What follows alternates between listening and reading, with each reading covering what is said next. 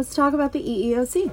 Whether you plan on getting an attorney or representing yourself, you should still start at the EEOC. In most cases, the EEOC has shorter deadlines than state law. You can file a claim online and go through the whole process representing yourself. You can even mediate and settle your claim in the EEOC. Your attorney can also do this for you. However, most attorneys, including myself, prefer to bring your case in court, specifically federal court. If I want to file your claim in state court, I can sign you up today and file your case tomorrow. The problem is, state court is really slow and really messy. The other problem with state court is I can only sue under state law. So instead of suing under the Americans with Disabilities Act for disability discrimination, I have to sue only under New York State and New York City human rights laws. It's a technicality, but it can make a difference, which brings us back to federal court.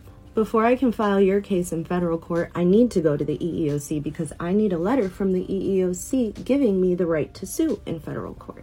Remember I said earlier that the EEOC sometimes has shorter deadlines than state law, actually most of the time. You can represent yourself in the EEOC, and for certain types of claims, I actually recommend it. However, there's other cases where you should definitely get an attorney, and usually it's when the case is more severe or higher value, so they can make sure you don't get ripped off. Your attorney will often file your case for you in the EEOC, but if it takes you a while to find that attorney and that statute of limitations passes, then you have no choice but to go to state court with that attorney.